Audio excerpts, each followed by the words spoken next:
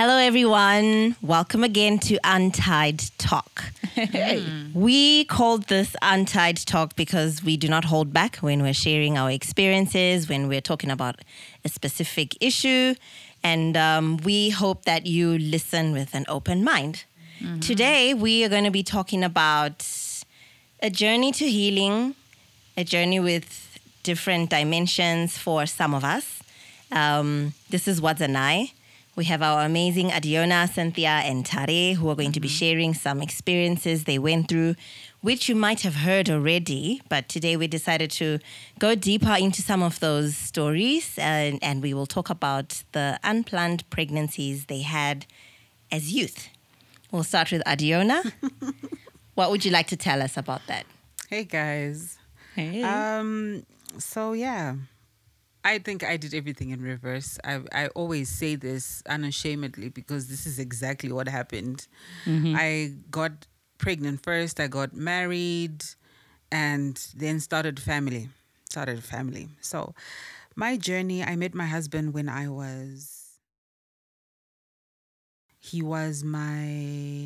met my father-in-law first. And then he introduced me. He introduced me to my husband. Oh, Okay. wow. Yes. I didn't know this. Really? Yeah. Interesting. Really? Okay, all right. Anyway, you guys, that's why I always say there's power in like what you speak. Because Vaindi Timurora. So he used to manage, he's an accountant, but he loves music. So Okay. in his spare time, he used to manage African Voice. So I was a member of African Voice. The ladies were much, much older than I was. Okay. African Voice is an all-female a cappella quintet. So he used to manage African Voice. The other ladies had their own cars. I was 19, 18 at the time.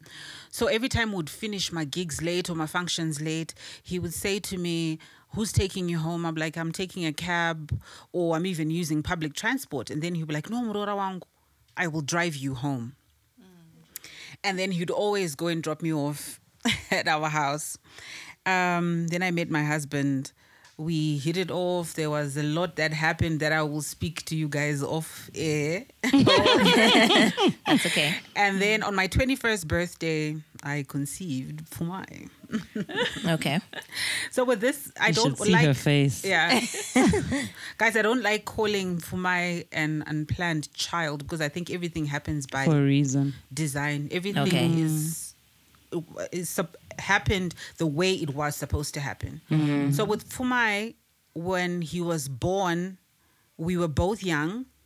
I was the first Murora in my in-laws' household. I did not have a relationship with my mother-in-law. Instead, I had a relationship with my father-in-law, which in some traditional Shona families is a red flag because that's not supposed to be the deal. It actually happened that I was so close to both of my fathers-in-law, my Babam Diki, my husband's uncle. Bambik, yeah. He used to come visit me in hospital because Pumai was born premature. And there was a rumor that he was the father because he used to come every day. Munya was in the Big Brother Black house. folk. And there was a rumor. So nurses would give me attitude because they thought that my father-in-law was my husband. I had the name Maboreke and the child had the name Chidzonga. And then they he's knew a doctor, his so wife. they were like, Prof Chidzonga's Yeah. small house Yeah. just had Right. a baby. Yeah. Because he was there like every single day. Vachita around Zavo, he'd always come spend time with me and his grandson. So yeah, I'm just going to tell you like Like a whole it is, lot of ma'am. stuff. Yeah. Then you guys chime in anytime you feel like getting in there. But it wasn't easy because Munya left to go into the Big Brother house when Fumai was 2 days old. Okay. So I was sort of thrown into the deep end. Here I was in a new family setup. I wasn't close to anyone except for my father-in-law, and I couldn't open up to him in public or even In private. because of obvious reasons. The dynamic had changed. Initially, I used to call him, he used to say, "Kanti kunemuriku," like chivet. So I would call him by his first name. All of a sudden, it had to change. I had to call him by his totem or Baba. Do you know? Yeah. So- Okay. So before you go on, can you walk us through your guys' process when you found out you're pregnant and how you ended up now? This setup, because now sounds like you were now together. Was it a decision you made? How did that happen? No, because we're both very young. And our dating relationship was like I always make fun of Munya when we have like our fights, but it's not like those bad fights. I say to him, no, you can, because he says to me, you saw me and then you were like, I'm going to bag this guy. I'm like, no, that's not what I thought at all. Because when I met Munya, I was just coming out of a relationship, and I laugh at him and I'm like, no, you were the rebound. So when he says Fumai was unplanned baby, I'm like, yes, because you were the rebound guy. And then he says to me, no, it's because you saw me and you were like, I'm going to get married to this guy. This is the guy that I've chosen. I'm going to keep him. The process when we found out that I was pregnant, nerves on my part. I was very scared. For obvious reasons. We weren't married. Society, what's my grandmother going to think? What are my sisters going to say? Because I used to stay with my sister. And on his part, he didn't tell anyone except for his dad. Okay. And he gave us, I think he's the one who actually made us accept the situation in a positive light, that there's a blessing coming and, you can't really hit the reverse gear from now. Okay. Yeah. Then you decided to get married. Or no, when he got into the Big Brother house, this is something that a lot of people don't know, and I haven't shared this before. When he was in the house, on my show. When he was in the house, my father-in-law came to me, and he says, "We're going to approach your family so that you get married, whilst Munya is in the house. I am prepared to go and pay." I said no. Okay. Because I wanted it to be his decision. I wanted the fairy tale of him actually going down on one knee and asking.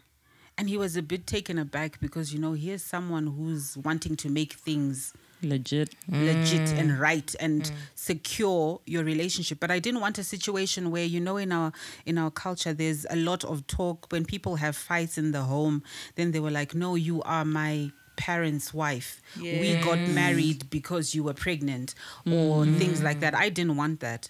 So I just said no. And when he came back, we actually broke up because of that. My family was now asking, what's going on? You've waited all this time. You're staying there with them. What's really going on? Are you going to make this official? He wasn't ready. I wasn't ready to get married. But the pressure now that was given to us by family, his side was also putting pressure. My side was also putting pressure. You guys have a child now. You have to do this. But we weren't ready. Both of us. You weren't ready. Okay. But you were staying together. Yes. Was it your choice to go and stay with him? Or was it one of those typical African... Yeah. That was the situation. But I wasn't really forced because I used to stay with my sister. Okay. So I remember my mom-in-law even laughing the day that I came because, auntie, when you get pregnant, you're supposed to go na tete and whatnot. I went there and I had my own property here, my plasma TV, bed and whatnot. And I had my furniture there. I went there by myself. And she even laughed. She was like, this is modern day Kutizira. I'm like... It is what it is. I'm here. Hello. Did you want to go? I think I did because I needed the support. Okay. I needed the support because when people would come to visit my sister and then they'll look at me, I'm starting to show. I think I went when I was about 4 months. I'm starting to show and people, I'm sick all the time and, you don't really have someone to cuddle you or to comfort you when you've got the preggy pains and whatnot. So I needed the support. Okay. So, yeah. Okay. Did you at any point think of terminating the pregnancy when you initially found out? Yes, I did. Honestly speaking, yes. Mm-hmm. This was before we we had told my father-in-law. That was like a thought that I had by myself because we had been dating on and off. Okay. He had done Big Brother 2008.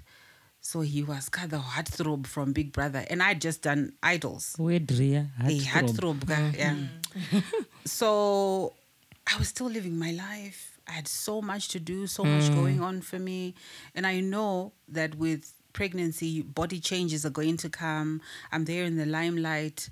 I was thinking, am I ready to sacrifice my own body for this? So I won't lie. That did come to mind.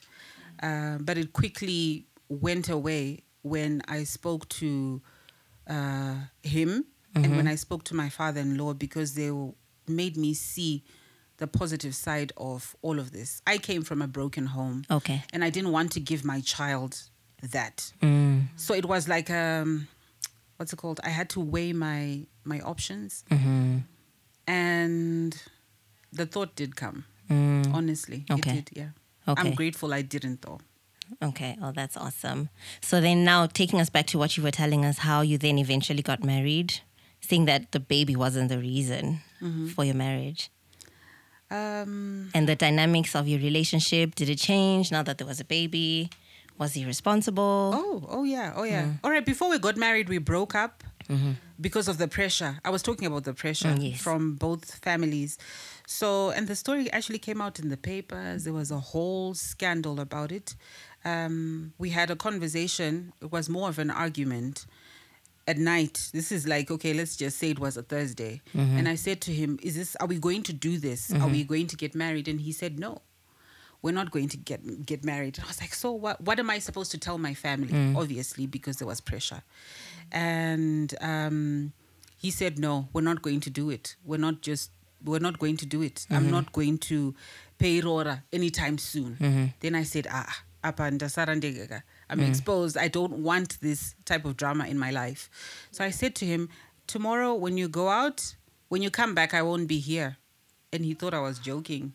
And he left for work at night. When he came back, I was gone. And we separated for that, I think for a good 8 months. Okay. When he came back, he did everything the proper way. And we were mending our relationship at that time in the 8 months.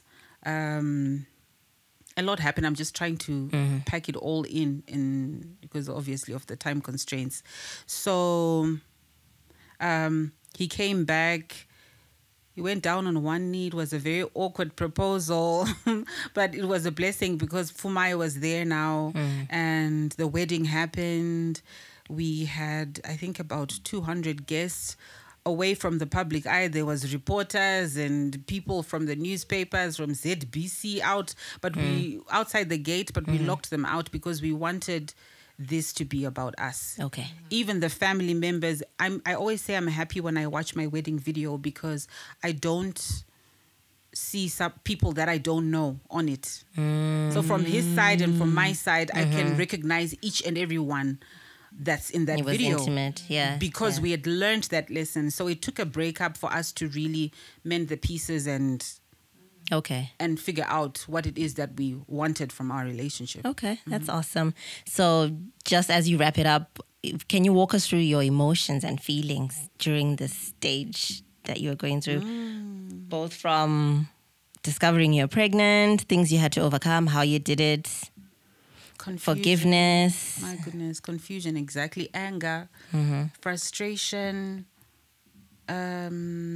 resentment. Towards who? Towards him. Okay. Because I'd felt like because he hadn't proposed just like that, I wasn't considering him. Okay. It's only now that I will accept that on my part as well. Perhaps I was putting immense pressure because he was young. I was also young.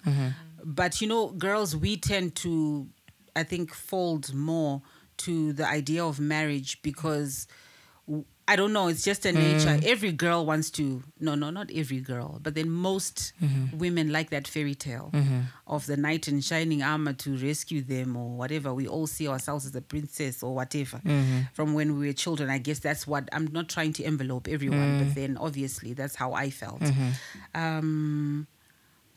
But yeah, I had a lot of resentment towards him, but with time came healing. and understanding Okay. and trying to understand what he was going through as well as what I was going through. And he understood what I was going through. Okay. And fast forward 12 years later, we're here. We've got 3 kids. Wow. And I wouldn't have changed. I wouldn't have changed anything. The drama, everything. It helped us. Even that separation, that trial separation period. Right. It helped us silence other people's voices and kutitisare to just the 2 of us, because when the lights go off, it's just me and him. And that's what we needed to learn. Okay. So it was a learning curve, Yeah.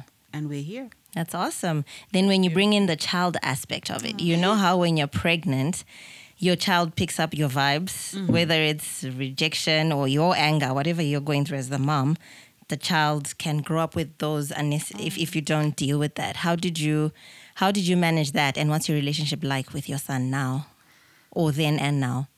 You know what? I blamed myself that he was born premature because I had severe hypertension Okay. when I was pregnant with him, and it was it was a terrible time, and I felt for the longest time a lot of shame and blame on my part, because I felt like if only I had learned how to control my emotions, my blood pressure wouldn't have shot up. But I Okay. was going through a lot of stuff. Exactly. I had just been introduced to a new family.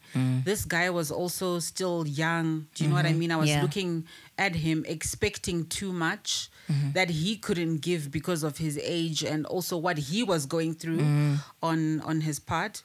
And my body probably wasn't ready as well, because I Okay. was young. Because Yeah. you see that preeclampsia, which is what I was suffering from, Okay. is very aggressive in people that have children at a very young age. And as you get older, it's not as severe. I had severe preeclampsia, and he was born at 800 grams. He could fit in my palm. Okay. But after he was born, the bond that we had, I remember the first day I saw him. He was born on the 13th of July. I had the C-section at 8 in the morning. I saw him on the 14th for the first time. And Dr. Bannerman, shout out to you, who was my pediatrician at that time, said something to me that made our relationship stronger. And from then on, it gave me strength. Okay. And the blame wasn't as strong when he did this. This is an exercise that he just did. I was in a wheelchair, and he says to me, do you hear that there's everyone speaking around you, nurses going about their business, there were children crying, and he had like a heart rate monitor clipped onto his little finger. And he said, start speaking. When I started speaking, his heart rate started going up. Wow. So he says to me, do you see the type of power you have as a mother? So you have to be here every day, even if you get discharged. You have to be here every day. He has to know that you are there in order for him to grow And fight. and to fight. And that, for me, I think it has shaped our relationship with for all my Wow. other kids, because I have to be present. Because the power that I have as a mother is... When you show up, yeah. There were noises all around, but when I started speaking, guys, his heart, he was like, I know that person. This is my Yes. person. Wow. And it was That's a powerful amazing. moment. Yeah. Yeah. Yeah. So That's awesome. yeah. Thanks, Adiona. Yeah, lovely. Wow. That was actually really deep. Yeah. Shout out to that doctor. Like, I know. that guy I is actually a think champion. I he's the know. boss, though. Like, he is He so good. is. He's such a good doctor. He is He's a great amazing. doctor. You know that whole, I know I'm divulging, but we're talking children. Yeah, we are. You know that whole thing in our culture, Ekuti, when you have a boy child, you're supposed to squeeze milk onto his arms so that you can pull the skin down and whatever. Yeah. Do you know what Dr. Bannerman said to me? Because I went now, he was like, a day was like 7 or whatever. And I was like, me, I never did this. Or 6, I never did this. What is this? And he's like, no, there's no such thing. Who told you to do that? When he is 12 or 13, it will separate by itself. There's no need to be squeezing milk and pouring things and whatever onto the child. If there's a challenge and it does not separate, then he goes and gets a little surgical nip and it will separate by itself. Yeah. And I'm like, But our culture also, do you know, people made me feel so bad about not doing that. They even made me put like a coin on his guvu so that it goes in. Guys. And then when we took the coin off, like a bit of skin came off with the tape. Do you know, my mother and I were like, Whoa. never again. We're not listening to these black myths. We're just going to Whoa. stop. Like, yeah, no, Dr. Bannerman's the boss, man. He Shout out. is. Yep. Okay. Yeah, that's very interesting stuff to say, Tare. We might as well get to you now. Please tell us your story. Oh, wow. Okay, like The that. interesting, the good, the bad. Whew, right. So, I was in university. I literally just mumbled over that. I was in university when I got pregnant. I was in my third year. And it was, the father of my child is a family friend. I don't know if the friendship is still there in that sense, because a lot happened between then and now. So I was in university. I would call it, and this is to tell my truth, right? And I'm not saying this to hurt anybody or anything. I would call it infatuation, because we were really good friends. And in retrospect, I use that word so much. If I had to pay $1 for each time I said retrospect, I would say it would have been better to leave it as that, as friends, and not, you know, take it a step further. Okay. But we decided we were going to try this relationship thing. But we weren't quite in a relationship per se, right? Okay. And then I started getting sick. I was in uni, I was at my aunt's house, and I remember vividly sitting in the shower with the shower like pounding on me, and I'm thinking, I'm pregnant. Like, I literally said that, and I'm like, I'm pregnant, but I was like, I'm not going to check. No, it can't be. And I thought back to the possible time it could have happened, and I'm like, oh yeah, there's no running away from this. This is what happened. This is where we're at. This is what's happening. Because I was so sick, I couldn't stand. The only thing I could eat was eggs, Okay. and not just any eggs, like either boiled or scrambled. That's it. Anything else, I was sick. And not sick as in like puking, but feeling like puking. And then I had terrible runs. Okay. If anything was cooked with green pepper or it was beef, I was sick. And so I just knew, and I was suffering in silence because I'm at my aunt's house. My they're cousins still are there cooking. as well. And I couldn't really say because I wasn't sure. I was just like, something's off. It's not right. This was just before the December holiday.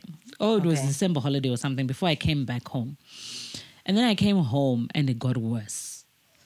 And I was just like, And then I said, I'm not saying anything because I didn't want my parents to then say, you're not going back to school, you're going to stay here, whatever. I just didn't say anything. Then I went back to school in February. And the moment I got back to school, I went and I spoke to a friend, the girlfriend of his roommate. I spoke to her and she was like, you know what, just get a pregnancy test and do the test and whatever. Because I'd been talking to her. She's Zambian. I don't know where she is now. But I was talking to her before. And she was like, get a pregnancy test and just do the test. And I was like, gosh, I don't want to. I didn't want to. I knew, but I didn't want to know, right? Now we're 3 months down the line, right? So I went, I got the pregnancy test.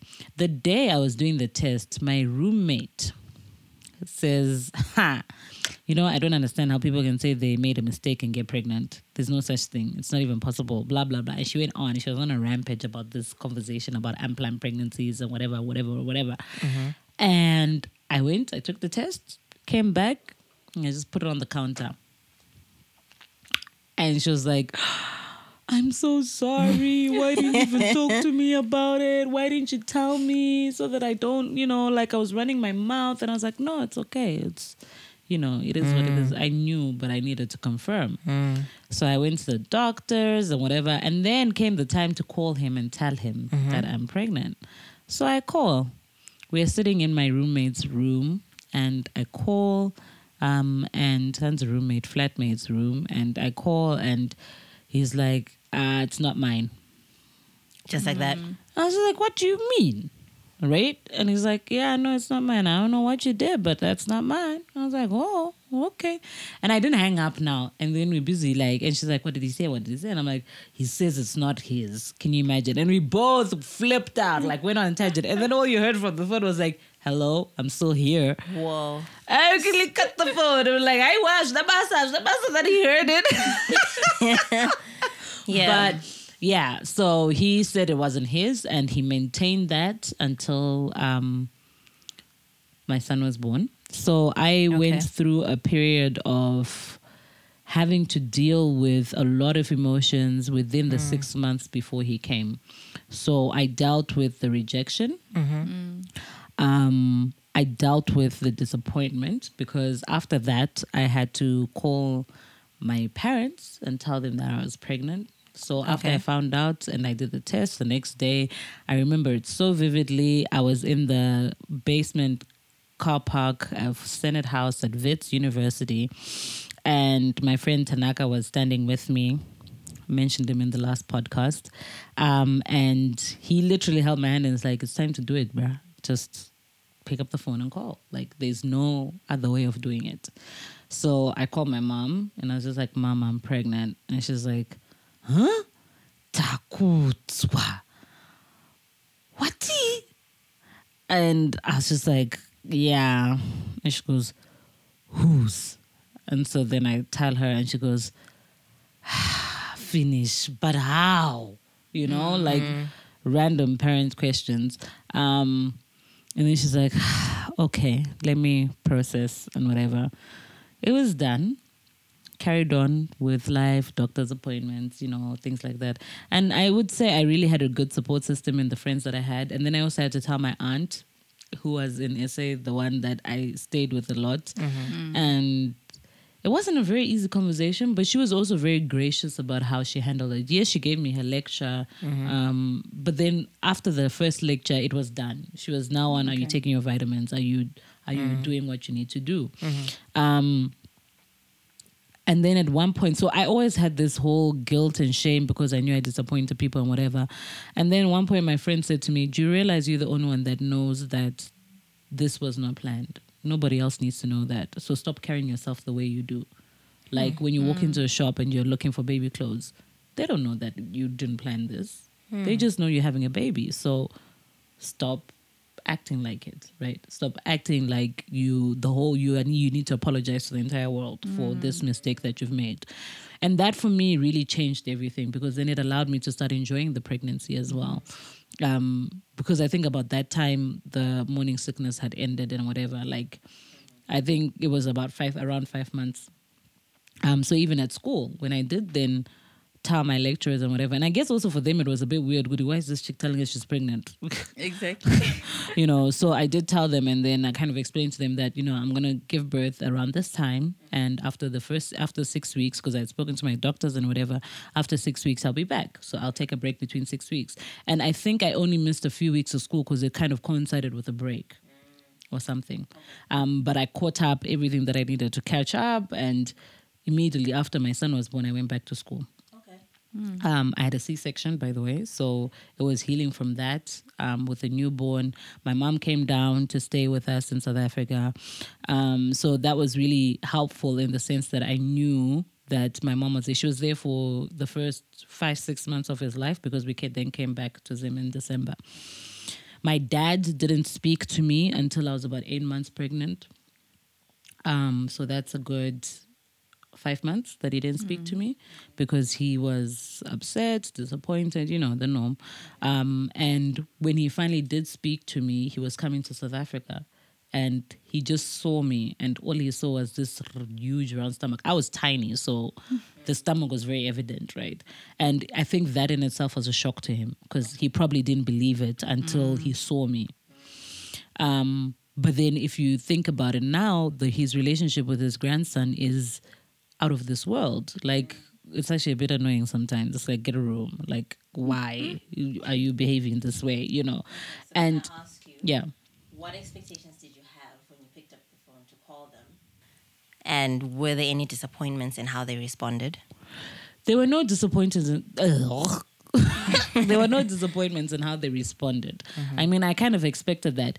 And I think I was in autopilot a lot of the time during my pregnancy. And when my son was born, I think there were a lot of times when I was on autopilot, because after, I'd have people say to me, but Sha, you don't call and tell your parents by yourself. Someone else does it. You know, someone does it on your behalf. You don't do it. And I was like, oh, okay. But to me, it was just, I suppose the relationship I had with my mother was such that I could entrust her with that information. And I'm guessing a lot of people that rely on other people to communicate are people that don't have a relationship with the person that they have to tell this news to. So despite the fact that it was a very difficult conversation to have, we still had it. There were no... I knew they were going to be disappointed. I knew they were going to be upset about it. Because one, for my mother, it was a shock that, my child's not a virgin. She's sleeping with people and, you know, she's Christian. And so I think for her, it was actually more about our moral values and, you know, the expectations she had for me and whatever that came crashing down at that moment in time. And for me, it was just, I've disappointed them. That was all I was thinking about. And which then made me push a lot harder to then accomplish what I needed to regardless. So I was always of the mindset, Yeguti, I am not going to slack in terms of what needs to be done with school and whatever. I'm going to finish in the time that I am meant to finish.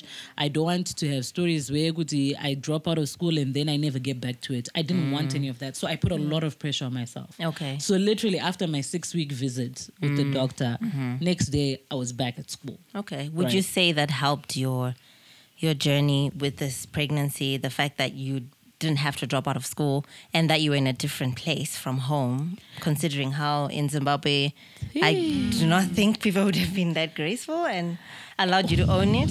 I think being in a different country helped, one. Two, I didn't also want that whole nyaye kunzi unotizira. I didn't want that because I was like, I don't want to be someone's burden. So similar to what Adiona said, I don't want to be someone's burden. I don't want someone to then say, I'm stuck with you only because you got pregnant. So I was forced on you or whatever. I didn't want that. Okay. So, and I'm glad that my parents didn't think like that because my parents didn't even consider Kutizira. They didn't even think about it. So it was literally, it helped being in a different country because there was also less chatter. My grandmother gave me the most sound advice, and I apologize, but my tetes were, at that time, we didn't have a really good relationship. Now that I'm older, our relationship is better. But at that time, with some of them, it was just rocky. And one would, in particular, would call and be like, my nini, sakamazati, my nini, my nini. So my grandma, after one day where she called and I was crying, and I was like, tetes just stressing me and whatever. And she's like, Sha, usashandise my emotions akawandisa. Unongokata phone kana ungodzima phone woti wanga uri mutoilet. Woregera kudaira wozoti my phone switched off, whatever. Just be clever about it, right? And since that day, I've learned how to not use too much emotion on certain things, you know. It saved me because whenever it got too deep, like, I'm to zim tupo wao, I'm to say, who is it? Whatever, you know. And then for me, things like mutupo and whatever really didn't matter. Like, why would I need to know a dude's mutupo? For what purpose? It wasn't something that motivated me. I knew his name. I knew her surname. I knew where they were from, as in where they lived. She said, you know, like, so it was all these things that they would say that was just, in my mind, I keep thinking, you know, sometimes we waste, which is what motivated me to start the podcast on single parenting. We waste so much time on expressing our disappointment and our expectations and how we feel to the person who's going through it, that we don't even take time to consider what they're going through. They have disappointments. They have expectations. They know what they've lost because they have lost something, right? Even though they're gaining something positive. They're going through the most, despite the fact that some hormones.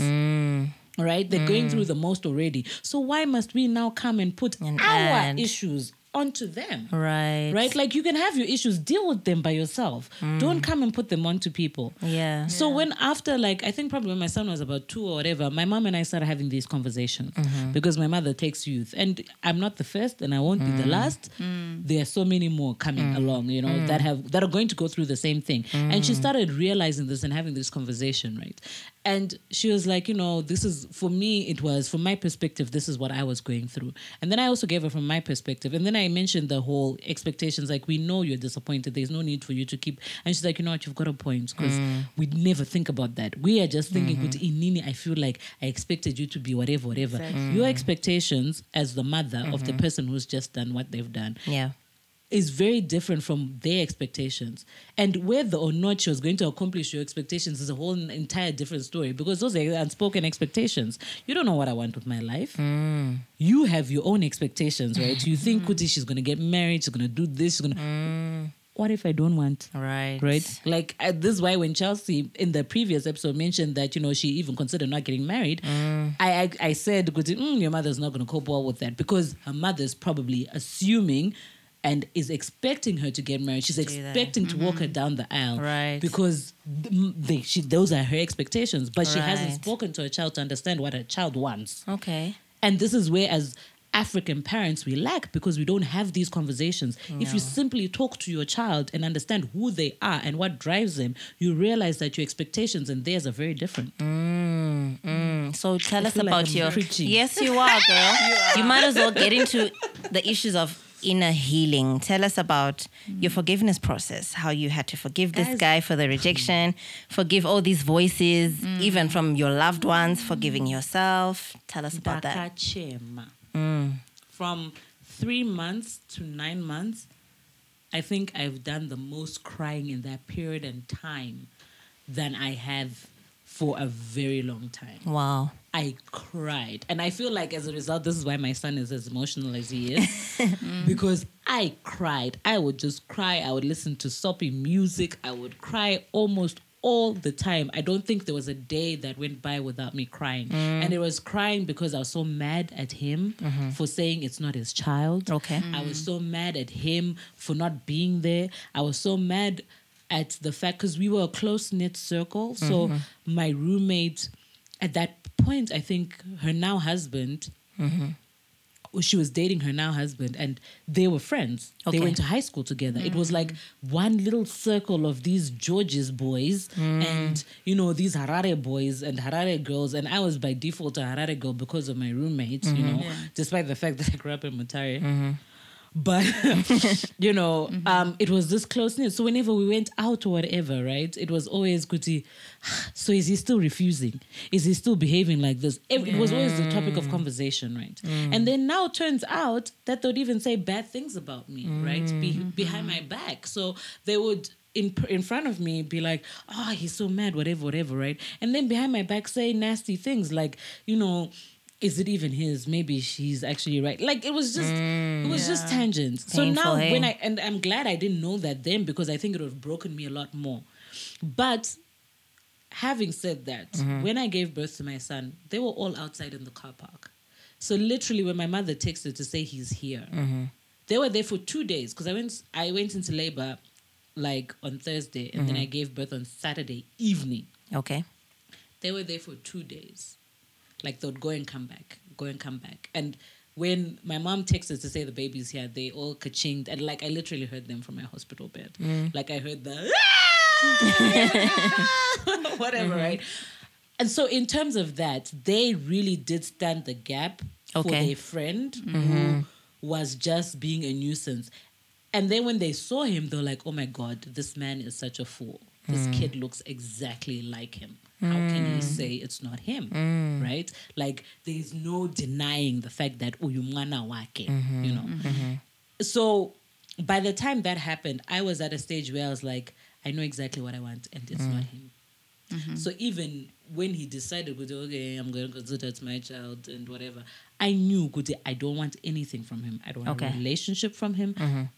Even if it means we don't talk, it's also okay. Like, I didn't want that, because he had already made this decision, I realized then that it was infatuation. I went through the notions of knowing that this wasn't actually going where it was going to go. And if I was to consider a lifetime with this person, I would not cope, because there were a lot of tendencies and things that he did that I can just not deal with. Okay. Fast forward, my father at some point went, when you then have a child and you want to get into a new relationship with somebody else, what, are you sure? As men, we always make a mistake, because then he was talking about how he did the same thing and refused mwana, and then he realized, you know what, I need to be mature about it. He's like, we do this. Are you sure? And I was like, you know what? I am 100% certain. There's no way that is going to work. There's no way. So it was not just him that rejected me, his family too, because his mother was adamant, and she was like, my son says it's not his. It's not his. So it's not his. Did she know you? Did they know you? My dad and his dad were really close friends. They worked together, right? Okay. And at this time, she was just like Jack, and he's a mommy's boy. Through. So that I think was one of my dad's fears when he found out who was the father of the child. He was just like, but my child, why? Why would you do this to yourself? Interesting. But yeah, so it was his family as well. And then at some point they realized, you know what? Wow. But till this day, they have not formally acknowledged my child, Pachivan. Wow.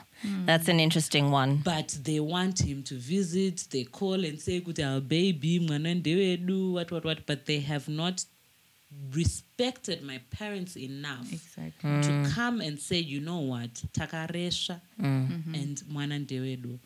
When my son's grandfather died, my father felt really bad because they were close friends. And because of mwana, we went to the funeral. So it was my parents, my son, and I. We went to the funeral, and my dad's very emotional, man. He went through so many emotions because he had been wanting to reconnect with him. Okay. Right. He's been wanting to reconnect with him. And when he passed away, he was now beating himself up for not actually taking the step to doing it. And for still holding on to his anger and his issues and not then allowing that healing process to happen. Right. When we were there, now it turns out, because other people, Harare kids, they now talk. Now Takuraga, we're adults, now they say. A friend of mine who didn't know me then was like, we were just like, who is this baby? Who's this chick that's claiming to have Manawat Banaba, at the funeral, this light chick who's just, usually a complexion, so that we're talking about in colorism. She's just here looking all bougie and stuff at the funeral. What's going on? What not? What's her story? What's her guan? And I'm purported to be this horrible baby mama. Typical baby mama drama. Sha, I'm not even like that, Sha. I don't call. I won't text. I won't harass you, Sha. You know, Kuti, you have a whole child. So now I'm at the stage where I am now looking back. So my son turned 10, and I was thinking, I've lived the whole 10 years of this, right? And I'm now I'd forgotten some of the trauma that I went through, because it wasn't easy.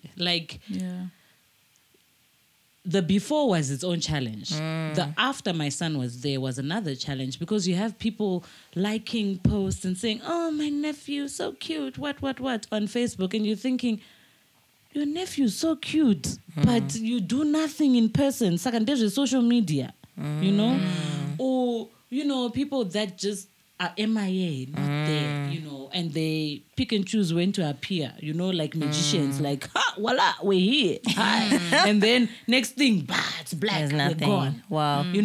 Yeah. It's been, I went through a lot of emotions. Okay. Just thinking back, I'm like, I could write an entire book. Wow. Thanks for being so vulnerable and sharing this with us. I'm sure it's not easy. No. I actually almost teared up at some point just thinking back. I'll let you breathe. So Cynthia, since you your message is mental wellness and just, being empowered in knowing your mental state, right? Yeah. What's your comment on this whole thing? How would you speak into the issue of young girls who get unplanned pregnancies? What what's the thought process like that triggers things like wanting to commit suicide, wanting to abort, and all that stuff?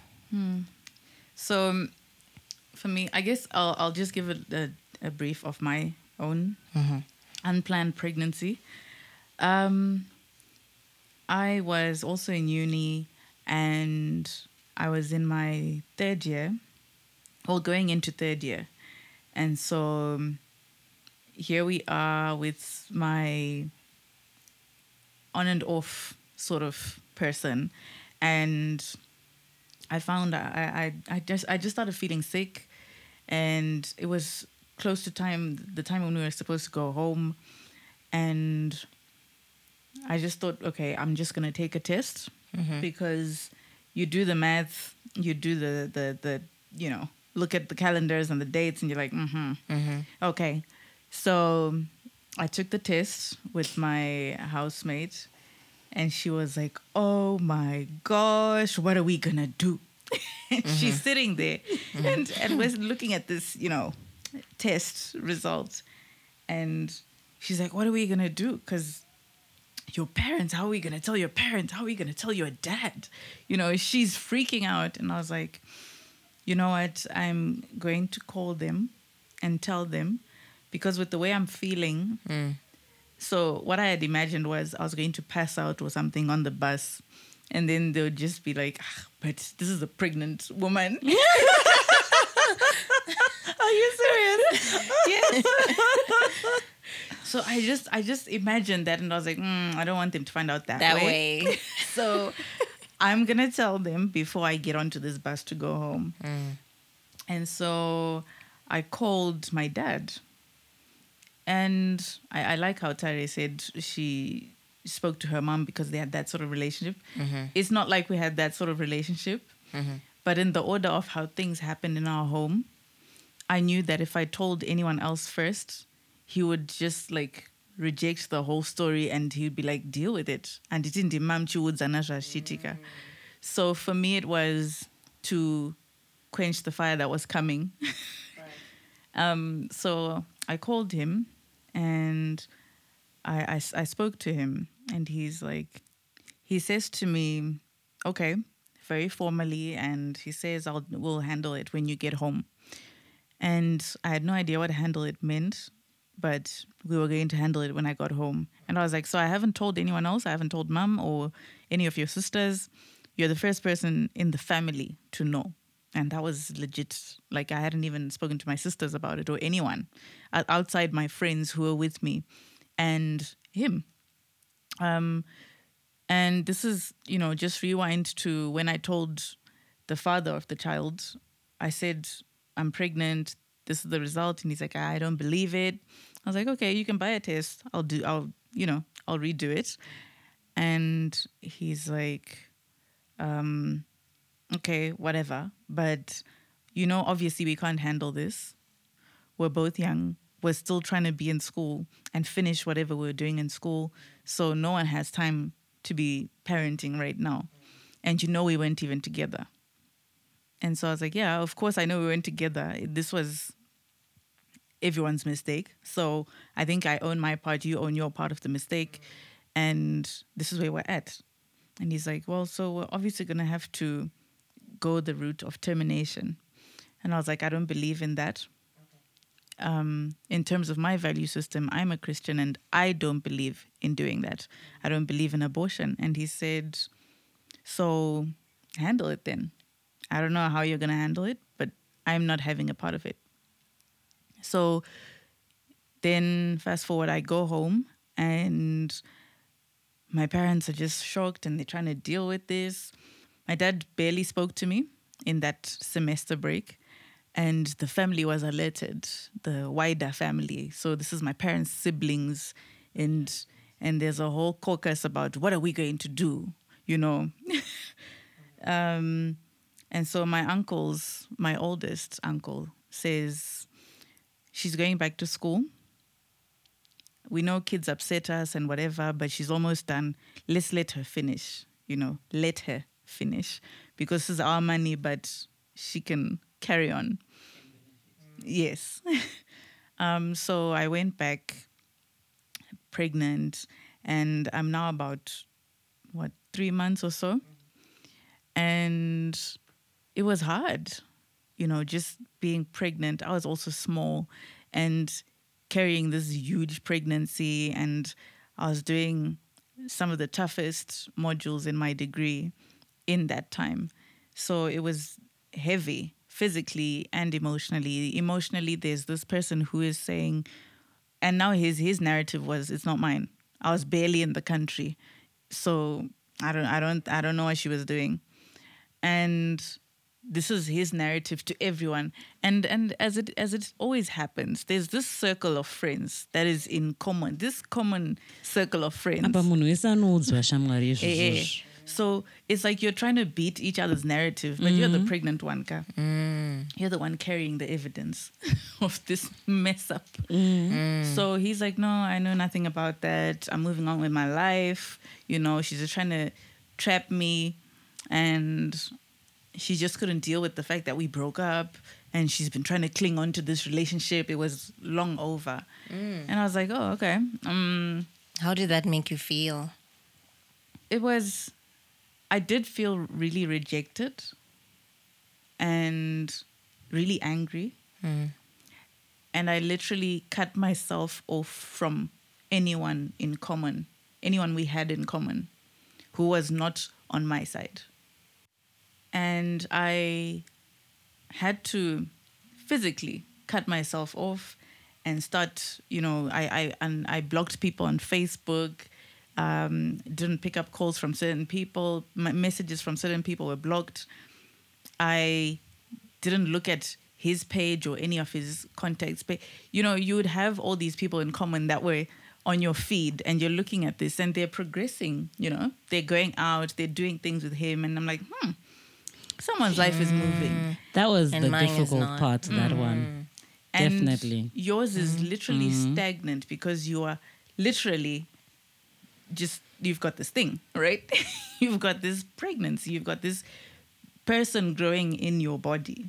So you physically, even if you wanted to just go out there and show them, you couldn't physically do It wasn't an everyday thing. most of that. Right. So there I was going through all this, and I felt rejected. I felt really angry, and that's why I cut people off. I was like, even if you were somewhat a friend, right now, you're not my friend. What I considered friends were people who stood by me and at least cared enough to believe and hear my side of the story. Because I think when we get into such situations, we label and we leave it at the label, and you are known by that label. So I was the girl who was a bitter ex-girlfriend just trying to trap this guy because he was this hot thing. So you were trying to trap him because you're this desperate chick. And so it was tough. And to his family, he hadn't really told them Because you were lying. because I was lying. So when my aunts were calling to say, this is what's happening, yes, Manuedo ari kuchikoro, but we are coming. They were like, oh, matomen so chikoro, so you got this. Wow. So that was the story in the time that I was at school. Then when I got back, I was about 7 months or so. And my aunts were like, okay, we're going to have to go.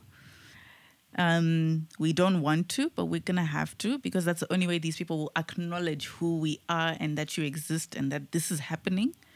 Because they had sat down and agreed that as a family, they were going to stand by me and support me. And because of how complex the situation was, especially because we weren't together and there was all this mess of, is it yours? Is it, his family questioning all of that.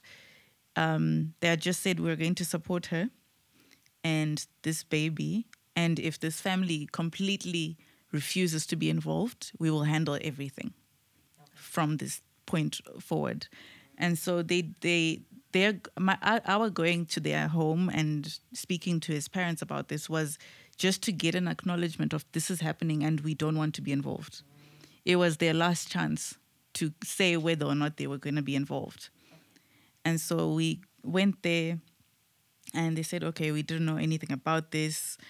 So what do we do now? They're both young, they're both in school. What's the plan?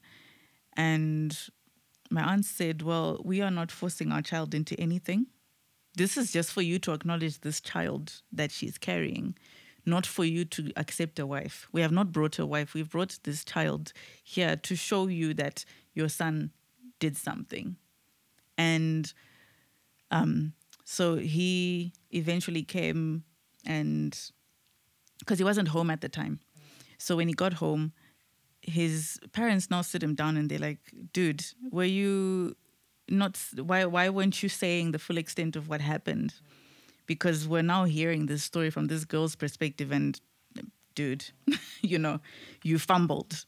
So I respect them for the fact that they are, I think, older and wiser in that they didn't just, they never treated me badly in any sort of rejection, like they were shocked by what happened, and they weren't happy, obviously, but they just said, you know what, we're sorry that he did this to you and he put you through this, but if you say this is his child, why would you lie? Why would you go through so much work to come here with a whole 8-month-old pregnancy to say this is your son's child?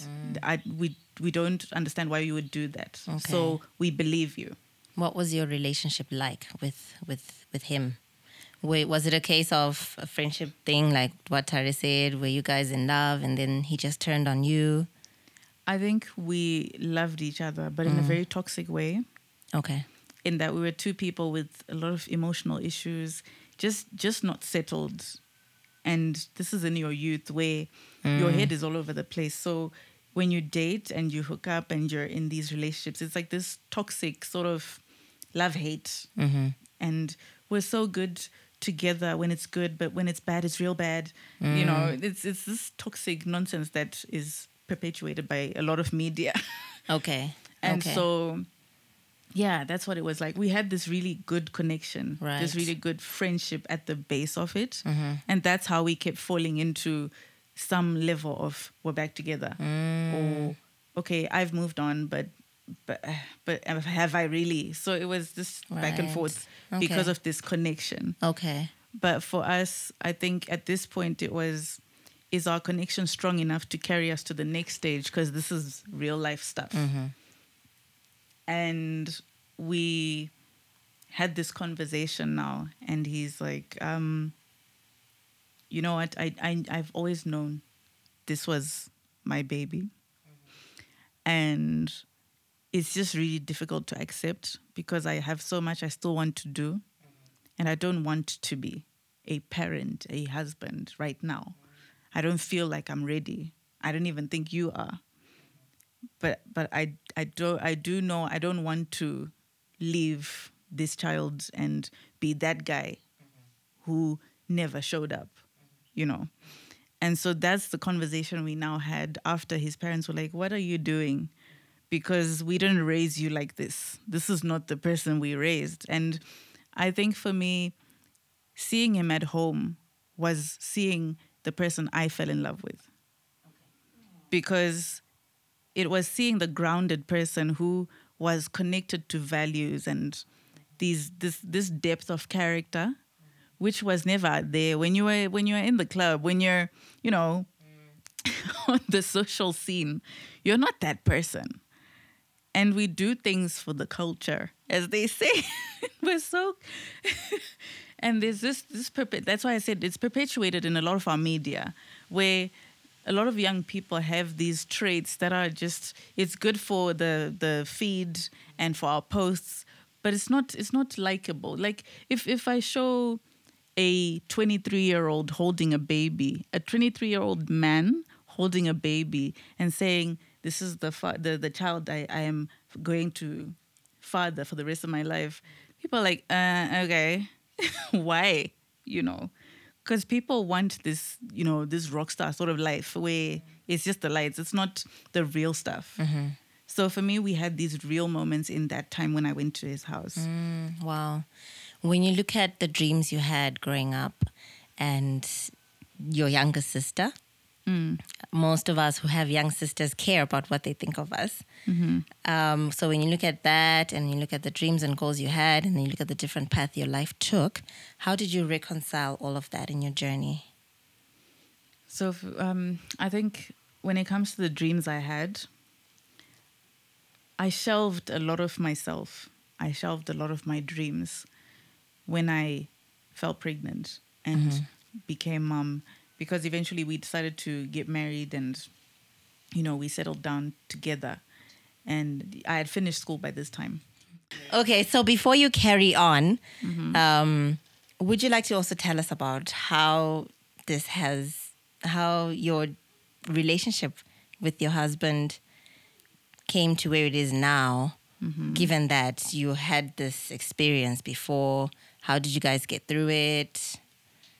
Okay. And your relationship now, the love that you have for each other, for the child? So I remember the conversation we had. Like I'll say, I think in our life we've had some very significant conversations that have been a turning point in our relationship. So I think that conversation we had at their house before I went back home was a point where we spoke about the relationship that wasn't anymore, because we were exes but pregnant, and we spoke about how would we navigate going forward, because he had been seeing someone at the time, and this was now him saying, okay, so I had moved on with my life, and obviously you couldn't move on, but this was both of us trying to figure out if this was going to work. Because I said to him, you had rejected me openly and privately as well, because you had said there's nothing here and we can't mend anything here. We were already broken up for whatever reason. And so if you're saying you want to be a part of my life, I'm not ready yet to be co-parents. I'm not that person yet.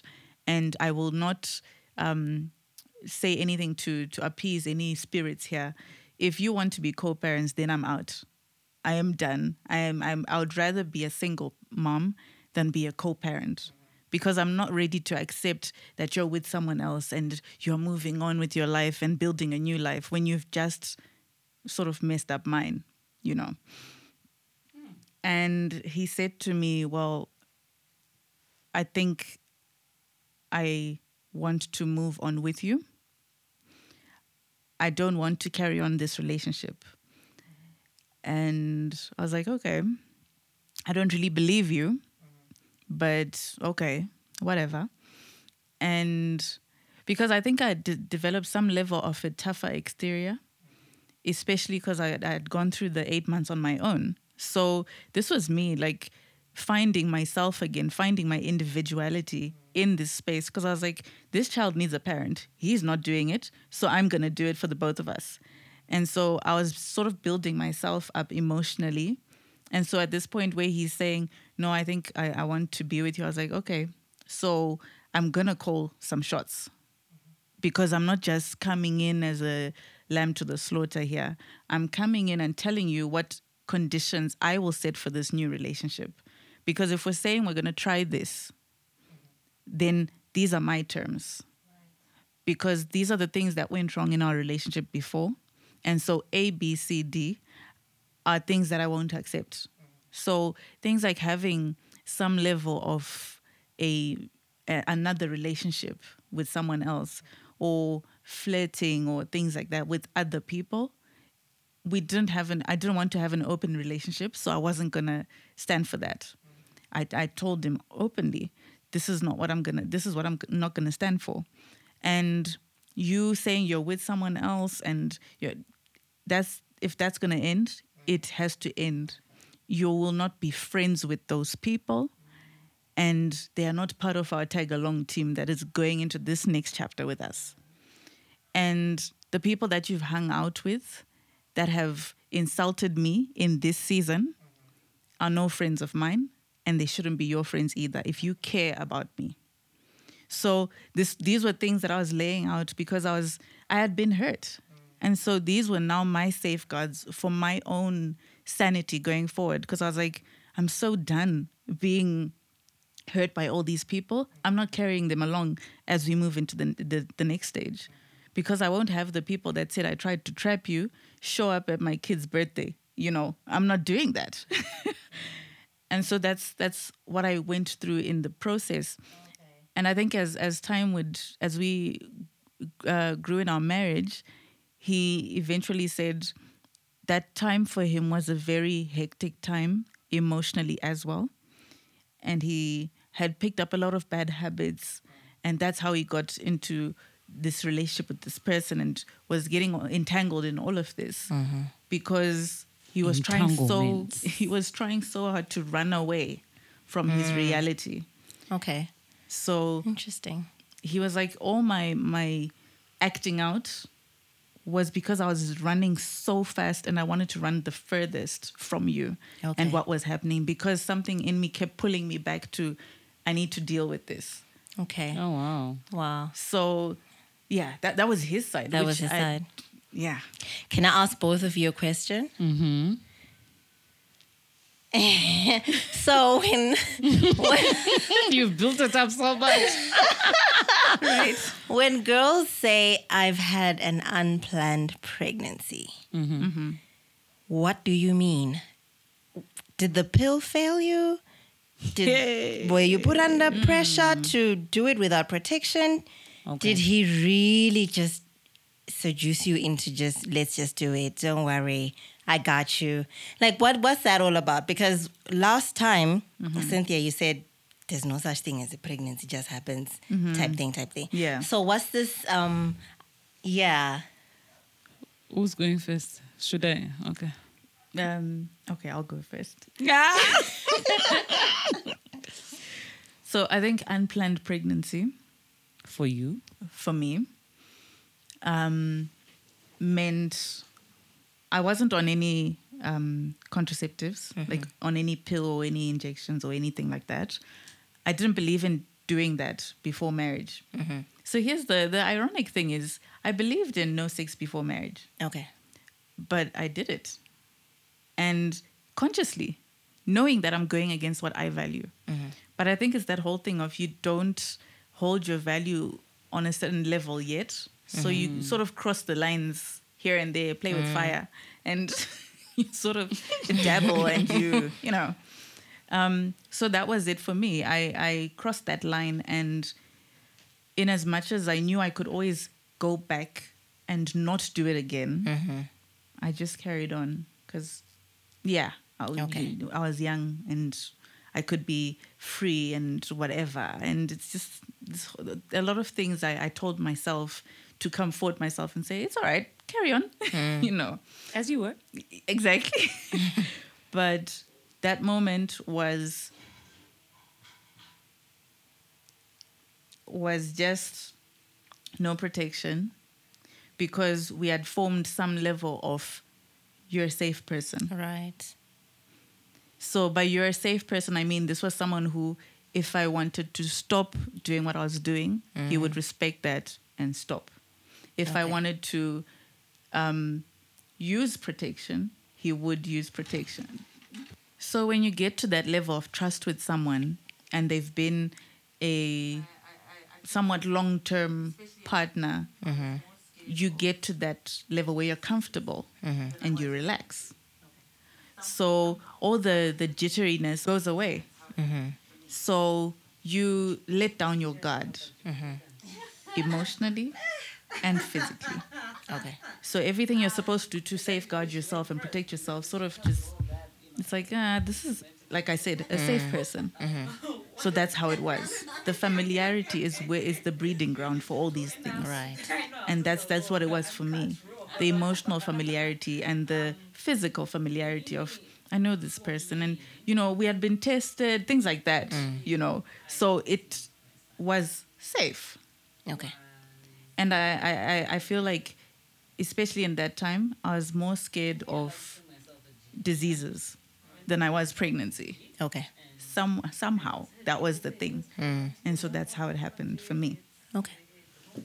Cynthia thought about Chikurukan.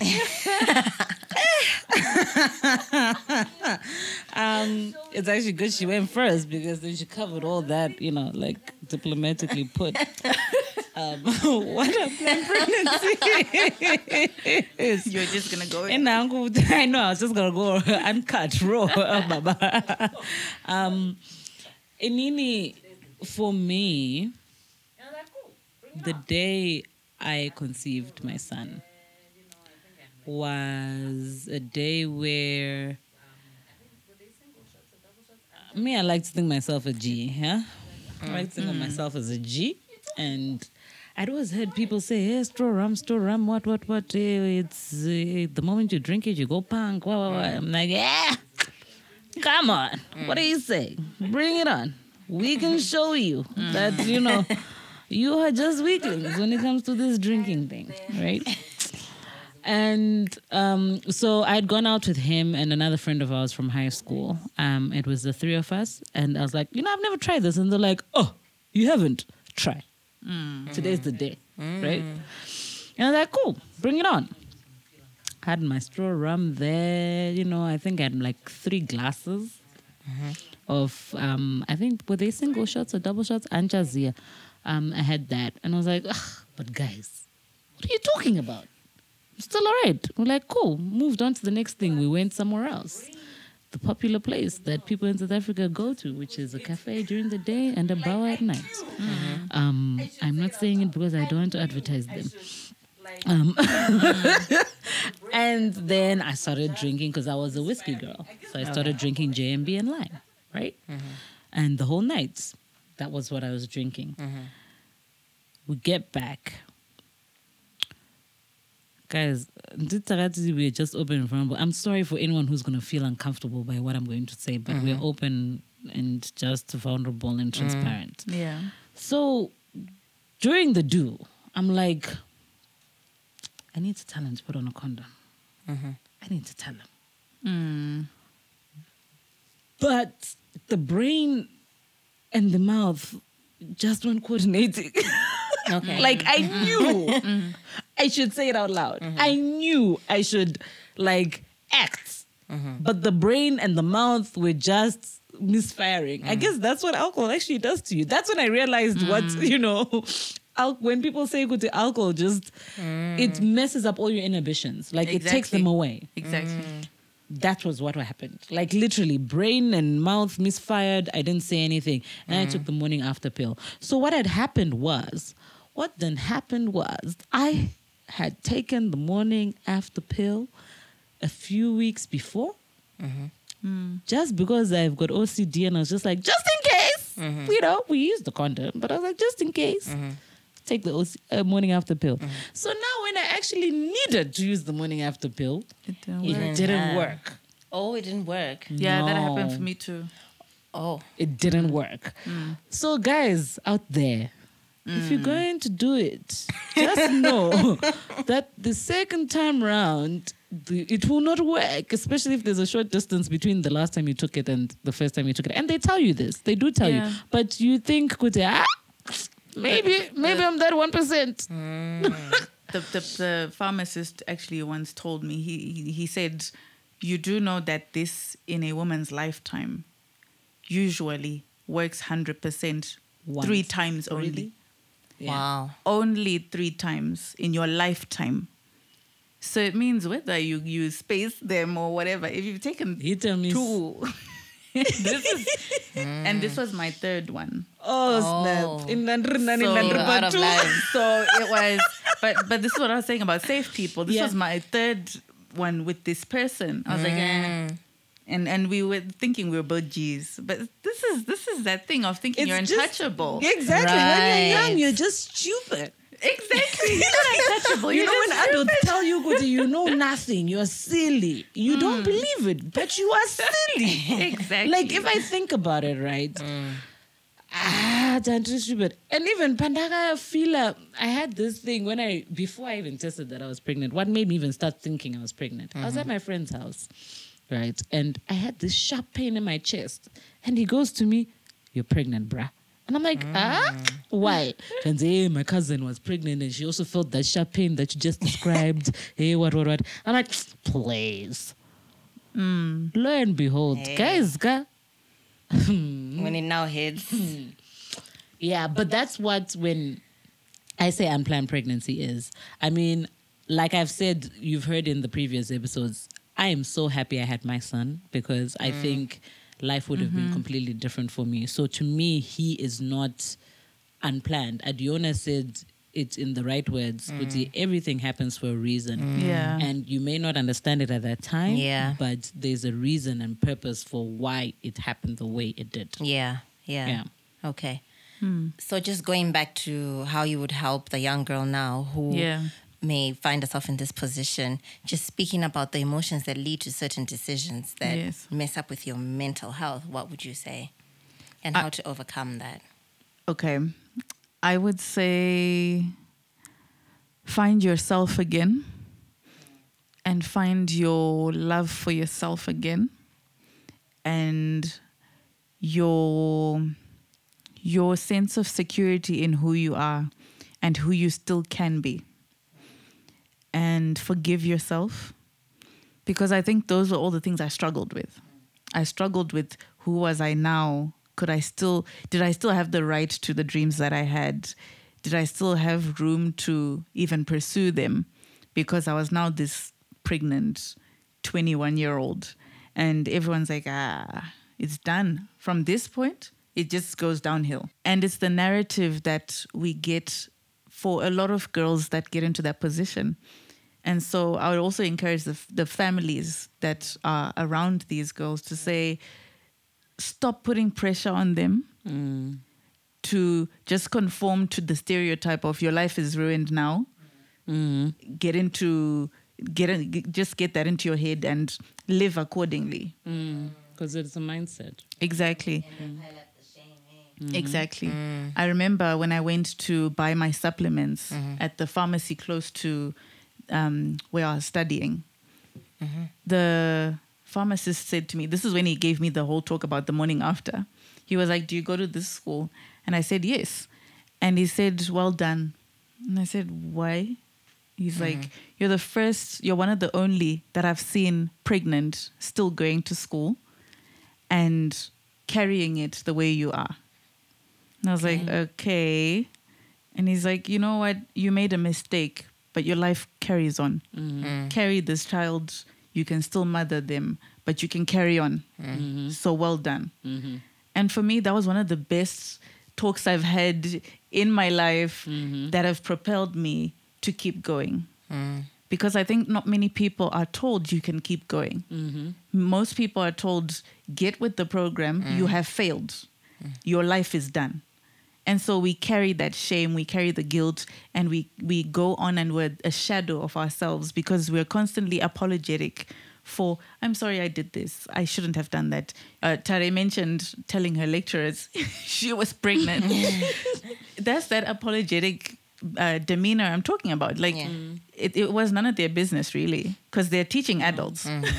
Though, I mean, the reason why I did tell them was more of, I'm going to miss school for a bit, but I'm coming back. So don't think I'm not coming back. Because in art school, well, at WITS, we started first year 370. Second year, we were down to 30. Fourth year, we were down to... Third year, we were down to 15. Fourth year, we were down to about 8 or something like that. It's with the way it was set up, the dropouts were just normal. So my letting them know was more of, I'm telling you because I'm coming back. So y'all should just know. And also if you just see me sick or whatever, understand. But Just hearing this has just, changed the way we think of things generally, right? Because all you see is just this person with her bump and you just think, wow.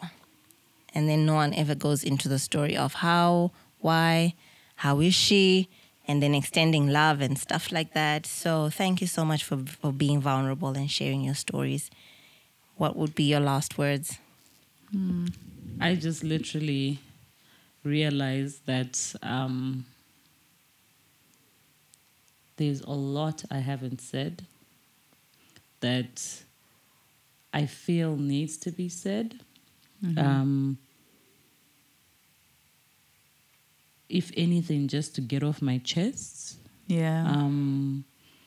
So,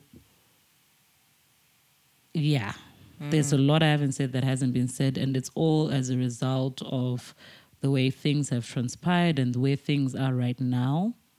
And I feel like for the longest time I had to defend myself because nobody else was doing it for me. Yeah. Despite the fact that I'm at a stage where I'm happy, our family is happy, we're at peace, I still have that little bit that feels like there needs to be some form of accountability or retribution of sorts. I don't know if that makes sense. But I've got no control for that. I have no control over how that is done or when it's done or how it's done. Only the good Lord knows how he's going to do that. But for my son's sake, it's something that I would love to see in this lifetime. Because a lot of things that he is today could have been avoided had we been dealing with mature, self-aware, self-conscious people. Yeah. And this is not me trying to throw shade or anything. It's just my thinking process. Like I said, we just share everything and how we think, right? And this is literally what I'm thinking, having had this conversation. In closing, don't take this as the end of this conversation. Like, there's so much more. Like, because we try and keep our episodes short, this one, I don't know, I think we went on a tangent with this one as well. We try to keep our episodes short, so we won't go into as much detail as possible, and some things might be left out. But if there are any questions, please do not hesitate to ask, to bring them up. It is what it is. We will talk about it. So yeah, thank you for kind of sitting us and talking us through this, because I think it's an important conversation, especially after talking about self-awareness and the like. I think this contributed to our journeys and where we're at today and why we are who we are. Yeah, I think a lot of things have made us who we are. And this was one of the really big ones for us. And continually, I will encourage everyone who's in that space to, keep pressing on and finding yourself and just loving yourself, because not many people will come and surround you with the love and the support that you need. And so you have to expose yourself to all the right influences that are going to uplift you and prop you up and hold you up in prayer, in just like this love and this support. And I think even for Tare, I feel like you still have to be that person for your son. And I always know that I always try to operate from that place of, this is my area of control. And so as long as we operate from that place, we don't feel the burden of having to control how the next person is reacting or responding to us, because you are completely in control of your bit. And that's my encouragement to all of us, that we carry on in that strength and identity of who we are and loving ourselves to healing. Right. Right. Thank you, ladies. Thank you for listening in. This is Untied Talk. With From love. us. Yep. To you. With love. Bye. Bye.